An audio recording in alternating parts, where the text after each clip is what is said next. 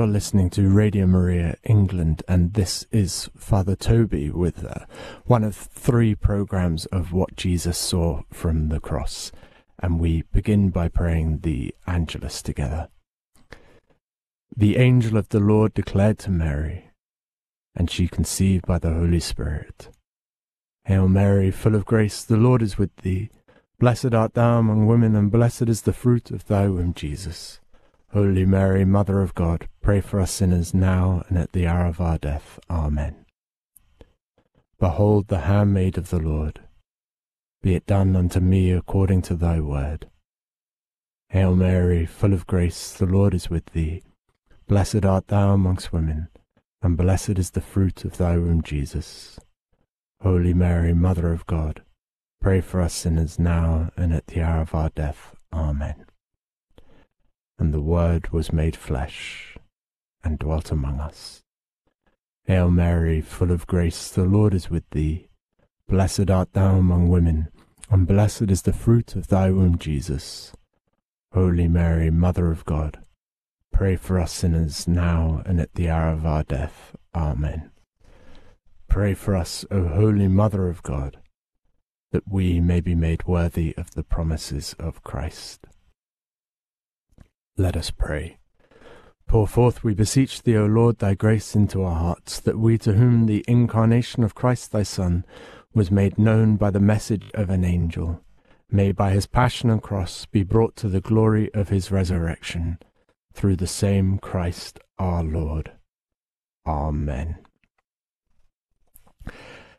And so in today's program and in the 2 that follow it, I just want to provide you with a selection of readings and maybe with a little bit of commentary from me from some of my favorite books that deal with the last days of Jesus's life. The title of these programs is taken from the book by A.G. Sertelange, French Dominican, called What Jesus Saw from the Cross, and we might read from that tomorrow, depending on where the Spirit moves me. But today I want to start with a reading from a wonderful book called The Last Hours of Jesus, From Gethsemane to Golgotha, and it's by Passionist priest Father Ralph Gorman, and it deals with the last week of Jesus' life. And we begin today at chapter 4, which deals with the Last Supper. The Last Supper was one of the most important and significant events of Christ's life. A detailed treatment of this supper, of the institution of the Holy Eucharist, and of the beautiful discourse that followed it, belongs more properly to a life of Christ than to a book that treats specifically of his passion. We shall confine our attention, therefore, to whatever pertains directly to the events that were to follow on that night and the next day.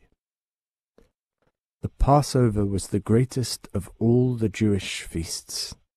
It was the annual commemoration of the delivery of the Israelites from the bondage of Egypt. It was celebrated on the 15th month of Nisan, roughly our April, but since the Jewish day began at sunset, the feast really began at sunset of the 14th Nisan. The Passover meal constituted the main part of the celebration, and it was eaten on the evening of the 14th Nisan. For Christ and his apostles, and undoubtedly for many others also, the Paschal meal was to be eaten that year on Thursday evening. The apostles knew that he would want to eat the Paschal meal in Jerusalem, and yet they also knew that neither he nor they had an abode in the city. It would not be easy to find suitable quarters because of the crowds, and they were concerned that Jesus had taken no step toward making the necessary arrangements. Their uneasiness became so great that they finally approached Jesus with the question, "Where do you want us to prepare for you to eat the Passover?" Christ selected Peter and John and directed them to go and make the necessary preparations. He told them how they were to get in touch with one who was evidently a friend or disciple, and who would provide the necessary guest chamber.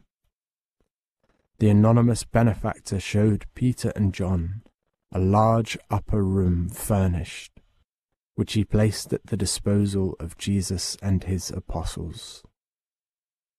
The guest chamber was usually the whole or a part of the second story of the house.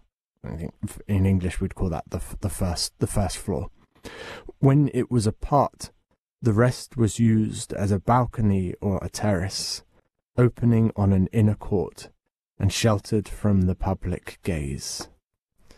The approach was by a staircase from the inner court. Here guests were received, thus avoiding the first floor, where were located the stables, the kitchen, the lodgings of the servants, and the rooms for ordinary family living. The guest room was furnished with low divans, cushions, and carpets. Before the appointed hour, Peter and John had completed preparation for the Paschal meal, and Jesus and the 10 apostles arrived at the upper room. It was about 6 o'clock. All waited expectantly for the blast of silver trumpets, blown by the priests at the temple, announcing the exact moment of sundown and the beginning of the meal. The Lord commanded that the first Passover be eaten hastily, with the loins girt, shoes on the feet, a staff in the hand. By the time of Christ, all this had been changed, and the Israelites, as a sign that they were free, ate the Passover reclining. In the middle of the room there was a low table. Around this table were rugs and cushions on which the guests reclined on their left elbows, leaving their right hands free to reach food from the table. Sometimes the tables were round and surrounded by guests. At other times the places for the guests formed 3 sides of a square, leaving one side open for the convenience of the servers. The Paschal supper began with a first cup of wine, and a prayer calling down a blessing on the wine and on the feast. Then bitter herbs, unleavened bread, and a sauce in which to dip the herbs were brought in and placed on the table with the Paschal lamb. The second cup of wine was poured, and the leader of the group explained the meaning of the feast. The lamb was eaten along with the bitter herbs. The Jews were familiar with the use of forks, but for this meal they used their hands, dipping the herbs into the sauce and using pieces of the flat loaves of bread in their fingers to pick meat from the platter. A third and a fourth cup of wine were poured, accompanied by a benediction of the repast and the recitation of a group of psalms known as the Hallel. I'm just conscious as I was reading there that actually when speaking about the second story of the house as this American priest describes it, I said in English we would call that the first floor, and by mistake implied that Americans don't speak English.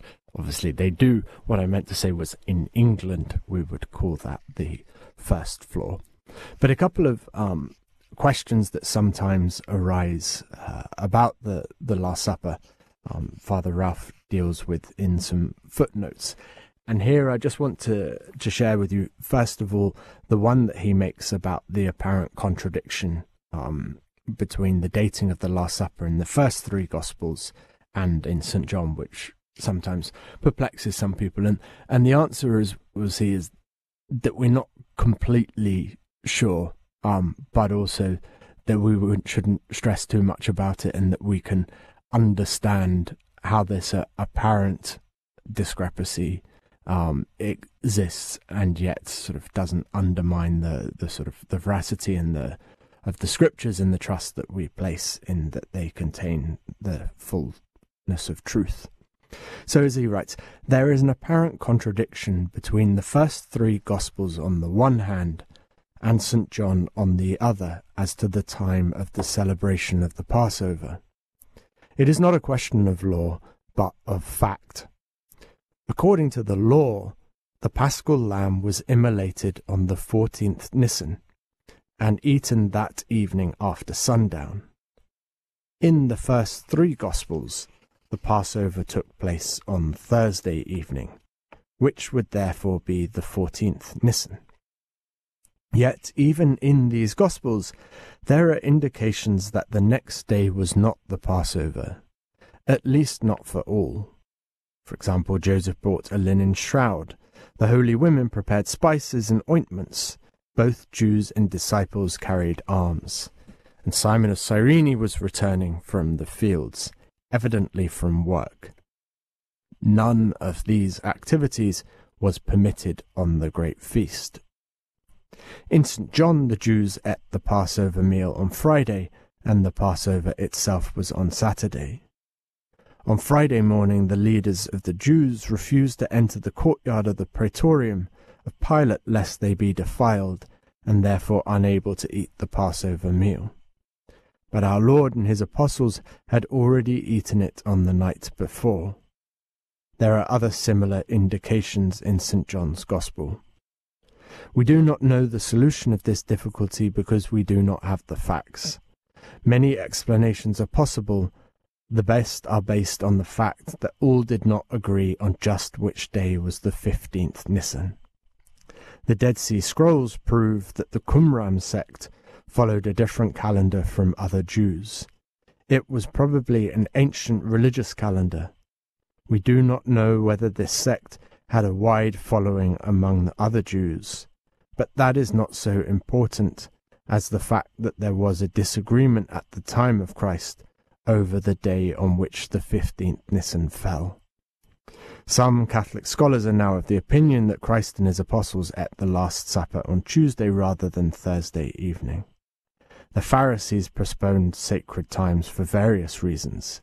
Sometimes they lengthened the preceding month, for instance, in order to prevent the Day of Atonement from falling on the day before or after the Sabbath. The Jews did not have a calendar fixed by astronomical means. The new month began when the new moon was visible to the naked eye. Such a method could lead to doubts and disagreements. Something similar occurred in 1955 when Egyptians began Ramadan a day later than other Muslim countries because the religious authorities in Egypt were prevented by haze from seeing the new moon on the first night of its appearance.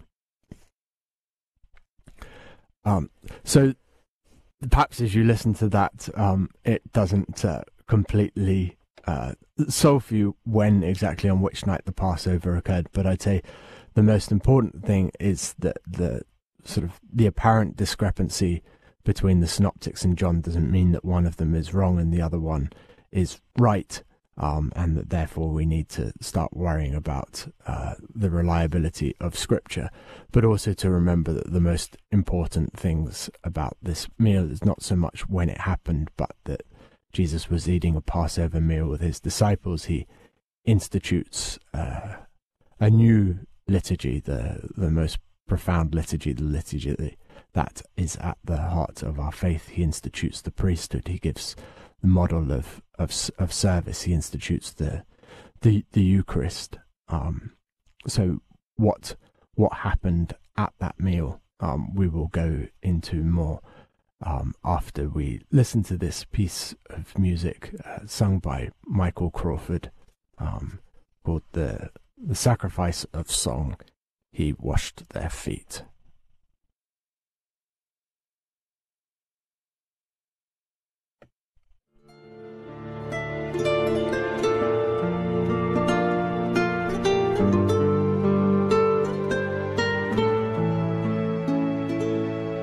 He laid his garment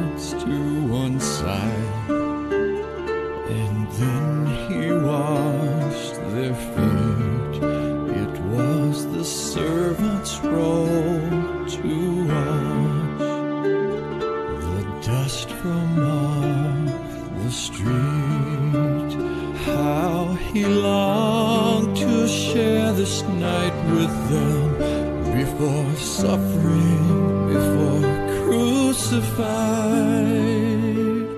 So our Savior washed their feet the night before he died.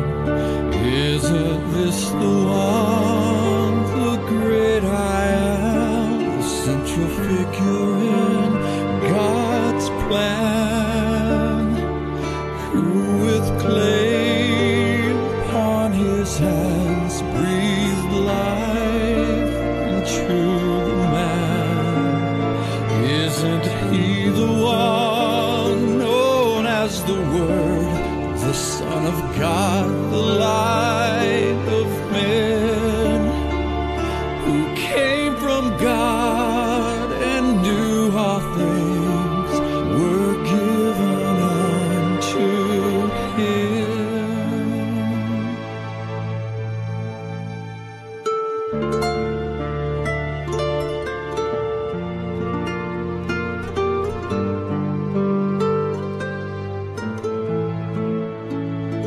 You know not now the things I do.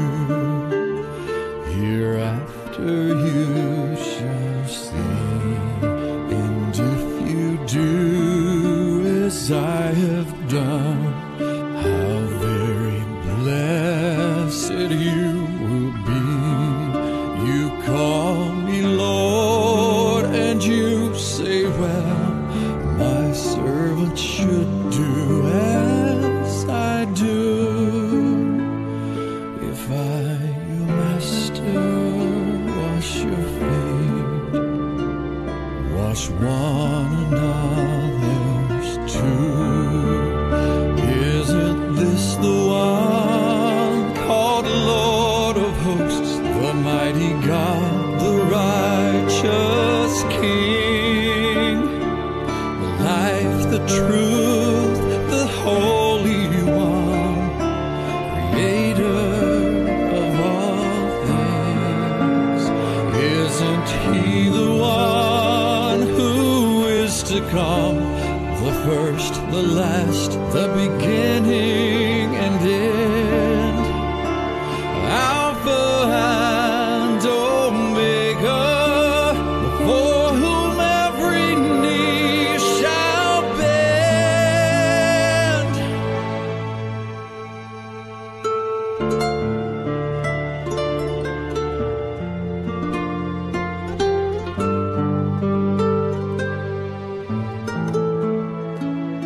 Our Savior knew his hour was come. He knew what he must do. He loved his own to the end. He taught them love as I've loved you. How he longed to share this night with them before suffering, before crucified. So Savior washed their feet the night before he died. So our Savior washed their feet.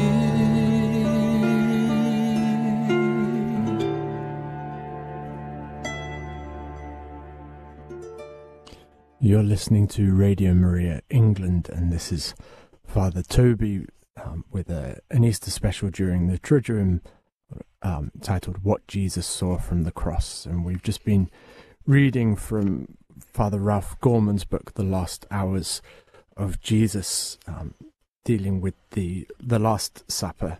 And we've just led up with a bit of background and how the place for the meal came to be chosen. And now we move into the Last Supper itself.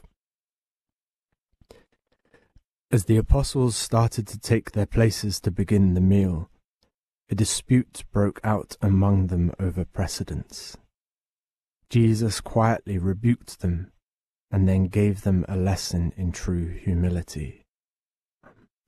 And doesn't it say something about the human heart and our fickleness, about sometimes in moments of such magnitude we can get preoccupied with things that are so trivial. And I know certainly such thoughts have sometimes come upon my heart at Mass, not necessarily about precedents, but how about this ought to be so-and-so and so-and-so ought to be doing such and such, and it's just not very fruitful. And it just reminds me that, as St. John the Baptist said, I need to decrease so that he may increase. And the problem isn't so much that we have such thoughts sometimes that they pop into our head. The problem is that we indulge them, that we start to sort of think through it as opposed to focusing on what matters more. And we can imagine even Jesus quietly rebuking us and giving us a lesson in true humility, as happens at the Last Supper. He put aside his outer garments, girded himself with a towel, poured water into a basin, and began to wash and dry their feet. After overcoming Peter's resistance, Jesus spoke rather cryptic words. You are clean, but not all. St. John tells us that Jesus referred to Judas.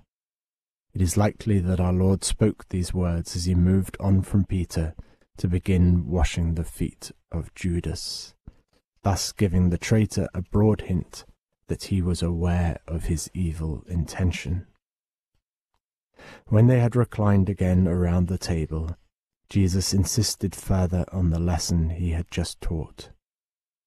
If you know these things, he said, blessed shall you be if you do them.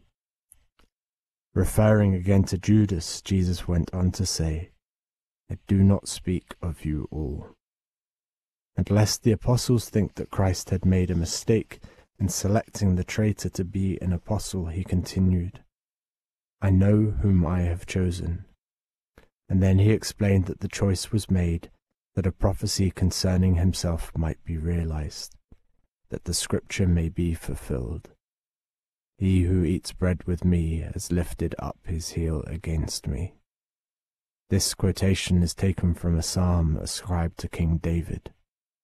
While these words refer directly to David, they refer indirectly to Jesus Christ, as David was a prefiguring of the Messiah. Christ tells them in advance, so that they will realize later that this prophecy refers to him. St. John, quick to note the sentiments of Jesus, tells us that he was troubled in spirit. It is obvious that Jesus was disturbed by the presence of Judas. He who had wept over the blindness of the people of Jerusalem was saddened now by the presence of a chosen one who resisted all his advances, persisting in his evil course. Again Jesus spoke of the betrayal, and this time in words that sound like the solemn deposition of a witness against an accused. Amen, I say to you, one of you will betray me, one who is eating with me. Jesus reveals in these words the reason for his trouble of soul. He will be betrayed, and betrayed by one of those now eating at table with him, one admitted to his friendship and intimacy, one of the 12. The meaning of Jesus' words finally penetrated the incredulous minds of the apostles. They realized from his troubled mood that he was not using figures of speech. The apostles in turn became sad and troubled. They looked around at one another doubtfully, but their glances were shamefaced rather than suspicious. Each was conscious of his own good intentions, yet feared that he might be the one to whom Jesus was referring. They began to inquire among themselves which of them it might be that was about to do this. Their inquiries led nowhere, so all turned to our Lord for an answer to the disturbing question, and each asked, "Is it I?"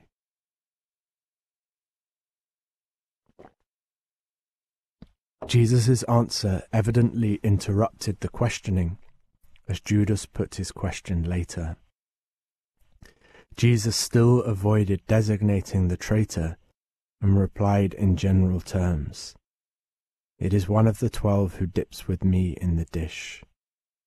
It is likely that this expression is only a somewhat different way of saying one who is eating with me. Jesus then continued, "The Son of Man indeed goes his way as it is written of him." Jesus was not deceived by a trap laid for him. He was not forced. He walked the way of the cross of his own free will in the manner foretold by the prophets of the Old Testament, betrayed by a friend. Yet the fact that the betrayal was the fulfillment of a prophecy offers no excuse to the betrayer, for Christ went on to say, "But woe to that man by whom the Son of Man is betrayed. It were better for that man if he had not been born." These are the most terrible words Jesus spoke during his life on earth. Their menace is inescapable. They are a direct threat of eternal damnation to Judas. Certainly it would have been better for Judas to have been born, if a time could ever come when he would enjoy the beatific vision in heaven. But this possibility seems clearly eliminated by Christ's statement. As we read through this passage, I think it's rather sort of perplexing to us as we think about the fulfillment of prophecies. If we speak about Christ also knowing what Judas was doing, and yet we still have to retain in our heads the idea that Judas was not compelled to sin, that he did not have to. And the first thing to say is that there is a little bit of a mystery to us here, in the same way though that human free will is a little bit of a mystery to us, or free choice. Even when we examine our own choices, I think we're a little bit inscrutable to ourselves. We don't always completely understand why we did what we did, and that's how we end up doing things that we regret, or as St. Paul writes, "I do that which I do not wish to do," and we don't do the very things that we do wish we did. But what I think is important to say is that I don't think Jesus picked Judas as an apostle in order that Judas might betray him. Rather, that Jesus doesn't regret his choice of Judas, because he knew from the outset that his betrayal was going to come about, and Jesus isn't trying to dodge the way that he knew his life would inevitably go. He doesn't regret his choice because he doesn't desire to escape from the inevitable end that living a life of perfect love and perfect truth will lead to in this fallen world, which is on the best of days sort of indifference, on worst days hatred, and on the worst of days the persecution that will put you to death. And as I was saying in my word for today's, I think it was on Tuesday, I think in Jesus in all these sort of comments about one of you will betray me, one who dips his bread in the bowl with me. He's giving Judas a chance to do differently. He's giving Judas a chance to change his mind. He's not naming and shaming Judas, because he knows then that the other disciples would simply stop Judas. But rather what Jesus is offering, inviting to, is a change of heart to Judas. He's inviting Judas to see the reality of what he's about to do.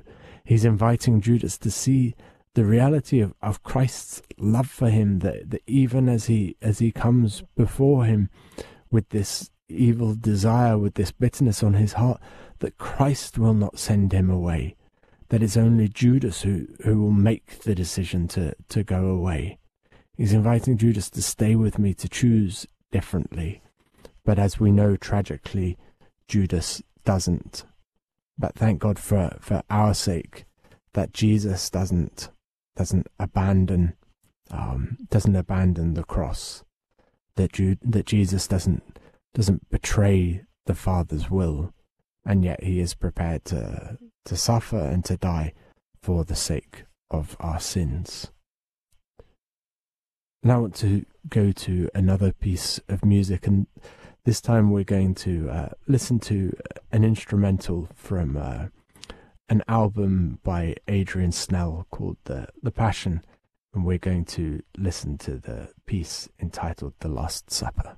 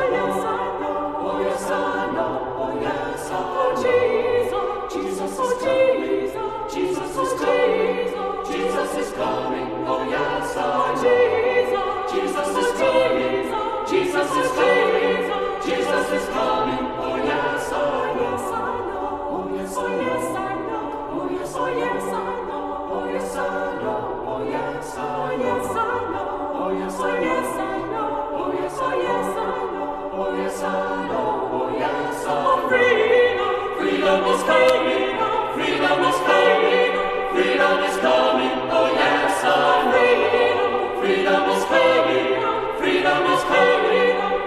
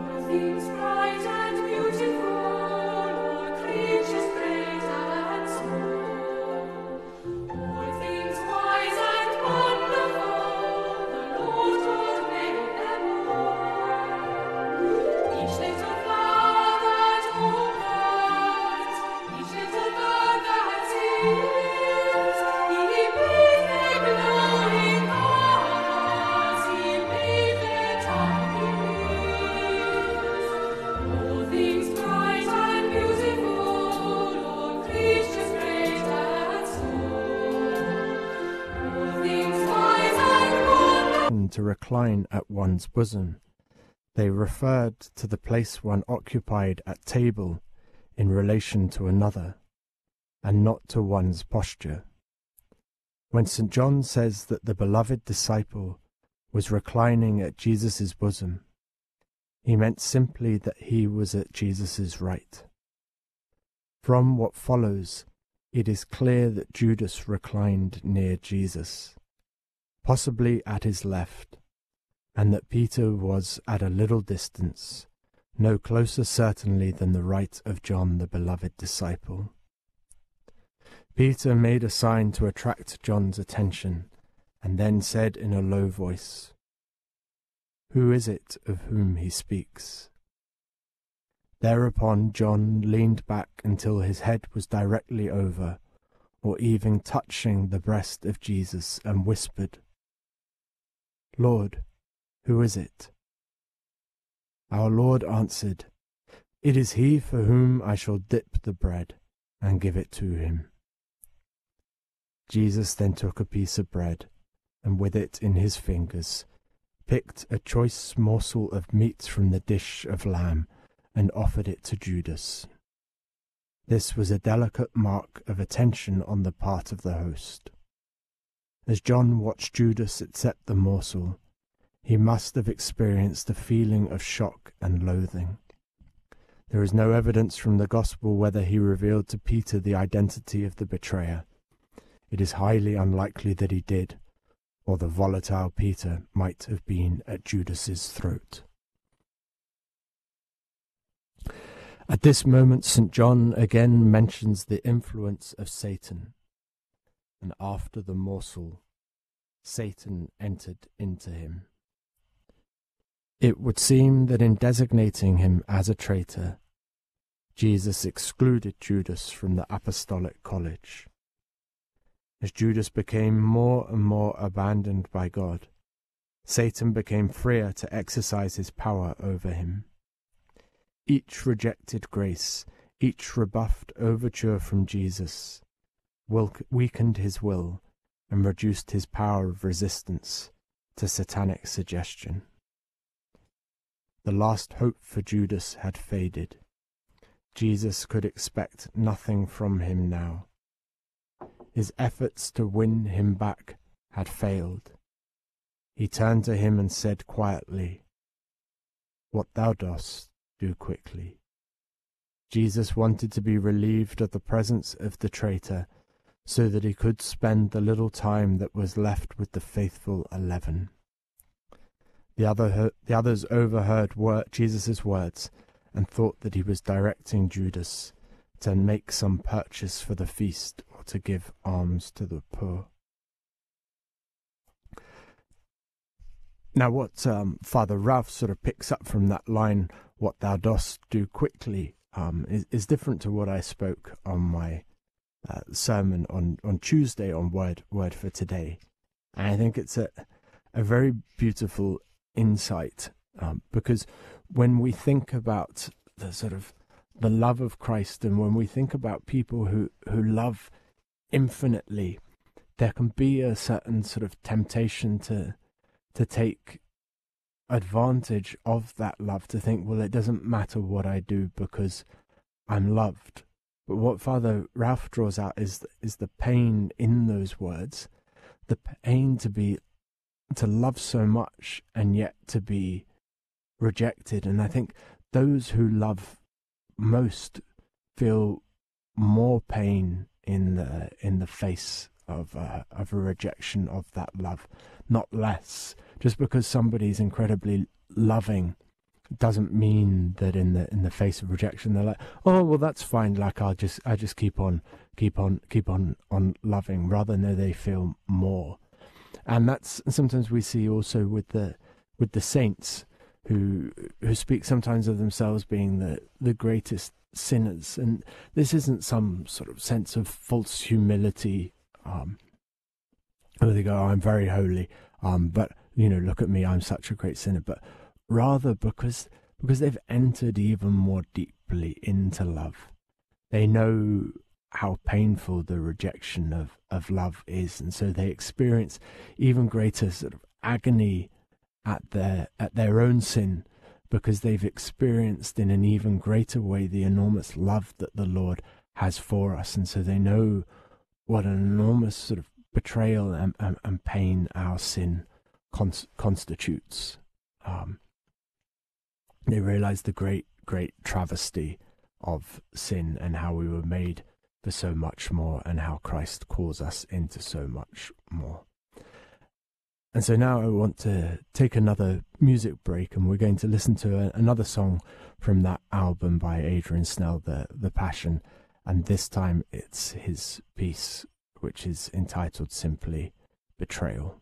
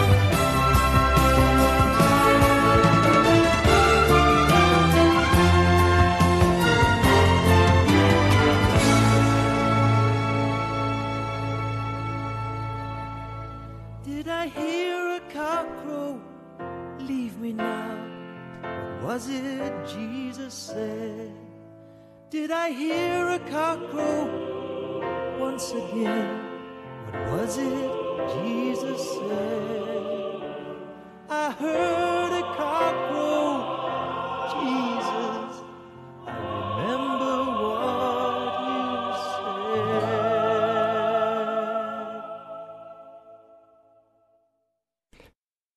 One can well imagine St. John watching in stunned silence as Judas rose from his place after receiving the morsel from Jesus and started to leave. As he passed through the doorway, John caught a glimpse of the darkness that seemed to envelop Judas like a cloak. The outer darkness contrasted sharply with the light of the supper room. John is evidently struck by the contrast because he adds, "It was night." The brief sentence of John's makes a profound impression. It would seem that John saw in the darkness more than a mere physical phenomenon. The darkness into which Judas goes is a symbol. This is the hour of darkness which men prefer to the light. It is the hour of the power of darkness which has taken possession of the soul of Judas. It is into this darkness that the light shines, and the darkness does not comprehend it. After the supper, Jesus spoke earnestly to the 11 apostles, warning them of what was about to take place. During his discourse, he made the stunning announcement, "You will all be scandalized this night because of me." Jesus makes no exceptions. All of them will be scandalized because of him. The nature of the scandal is indicated by Christ's reference to a text of Zechariah that referred to him. "I will smite the shepherd, and the sheep of the flock will be scattered." Events of that very night and the next day would indeed bring about the fulfillment of our Lord's words. To the apostles first, as to the Jews later, the passion of Christ was a stumbling block.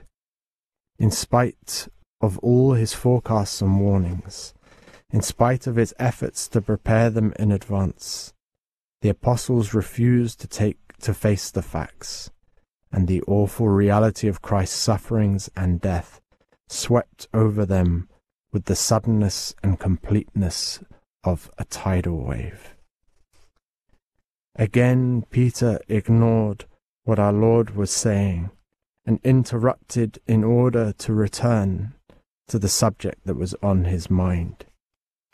He flatly contradicted Christ. Our Lord had said, "You will all be scandalized." Peter now declared loudly, "Even though all shall be scandalized,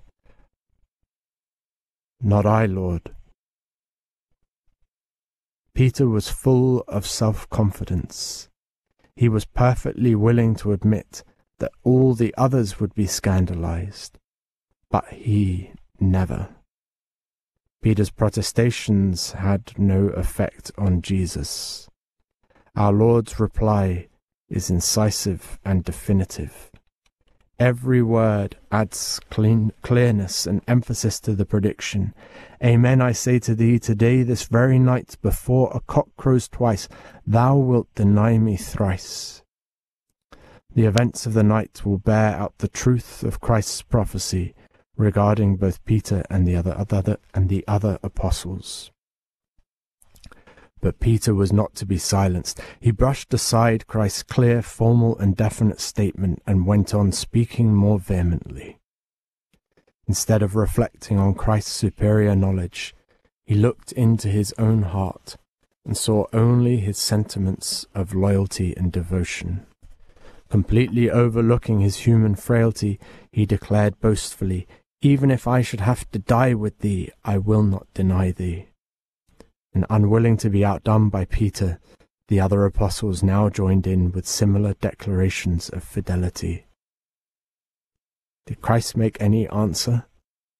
If he did, the evangelists have not recorded it. Probably he did not, as he knew that a series of events was already beginning to take shape in the shadows of the darkened city that would answer for him. But leaving the supper room, Jesus and the apostles sang the group of psalms known as the Hallel. This was the part of the prescribed ritual for the Passover, as we have said.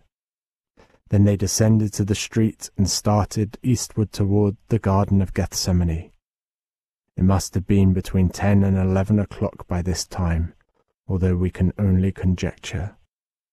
The full paschal moon had risen high over the mountains of Moab to the east, and shed a pale brilliance over the silent city. If tradition is correct, the group must have passed very near the palace of Caiaphas, where preparations were already afoot for the capture of Christ this very night. Jesus and the apostles descended into the valley and left the city through the fountain gate. Once outside the city walls, they walked northward on a path that followed the brook Cedron, which was dry at this time of year. At this point, the Cedron is a deep, dark gorge that separates the city on the west from the Mount of Olives on the east. As they walked along the path at the bottom of the ravine, they were in darkness, but above them the moon lighted the towering walls of the city on the left, and on the right shed a soft radiance on the olive trees that covered the slope of the mount. At a point just opposite the temple, not far from the present bridge, they turned eastward and mounted toward the Garden of Gethsemane on the lower slopes of the hill. The journey from the upper room was over difficult terrain and probably required about half an hour. One of the things that strikes me as we read this description of Father Ralph's is how closely sort of good and evil are taking place in this period. The goodness of Christ prepared to lay down his life for his friends. In their midst, Judas, then so close by, Caiaphas plotting with others in order to bring about the downfall of Jesus with Judas. And it reminds me of how Pope Benedict once said when we were in the midst probably of the worst time of the revelations of the abuse scandals that have occurred within the church, and where some people were starting to think, okay, yeah, terrible things have gone in the church, but we're starting to suggest that a bit of a witch hunt was going on, and that the church was being unfairly targeted. But Pope Benedict pointed out that the most grievous sins occur within the church and not outside of it, and he thanked those from outside for bringing the evil that was occurring at the heart of the church into the light. And so we have to be sort of careful about our complacency of thinking, oh, well, just because I go through the motions of religion, just because I'm at church, therefore I'm okay. Because as we see with Judas, as we see with the horrendous things that have occurred in our lifetime, it's easy to be, close at the church. It's easy to be there in person, but very far away in our hearts. And another thing which sort of occurred to me a couple of times as I made a bit of a slip of the tongue and referred to sort of Judas as Jesus and Jesus as Judas, was thinking, well, how similar those names are, and that Judas was called to be like Jesus. That was who he was called to become. He was called to become another Christ. And yet he fell so far away from it, and there, but for the grace of God go we too. And so we must always remain sort of watchful, alert, and desirous of loving more, and repeat those words of the Lord in Gethsemane, and those words that he asks us to pray in the Our Father when we say, "Thy will be done," because as soon as we start trying to assert our will, then things go very wrong.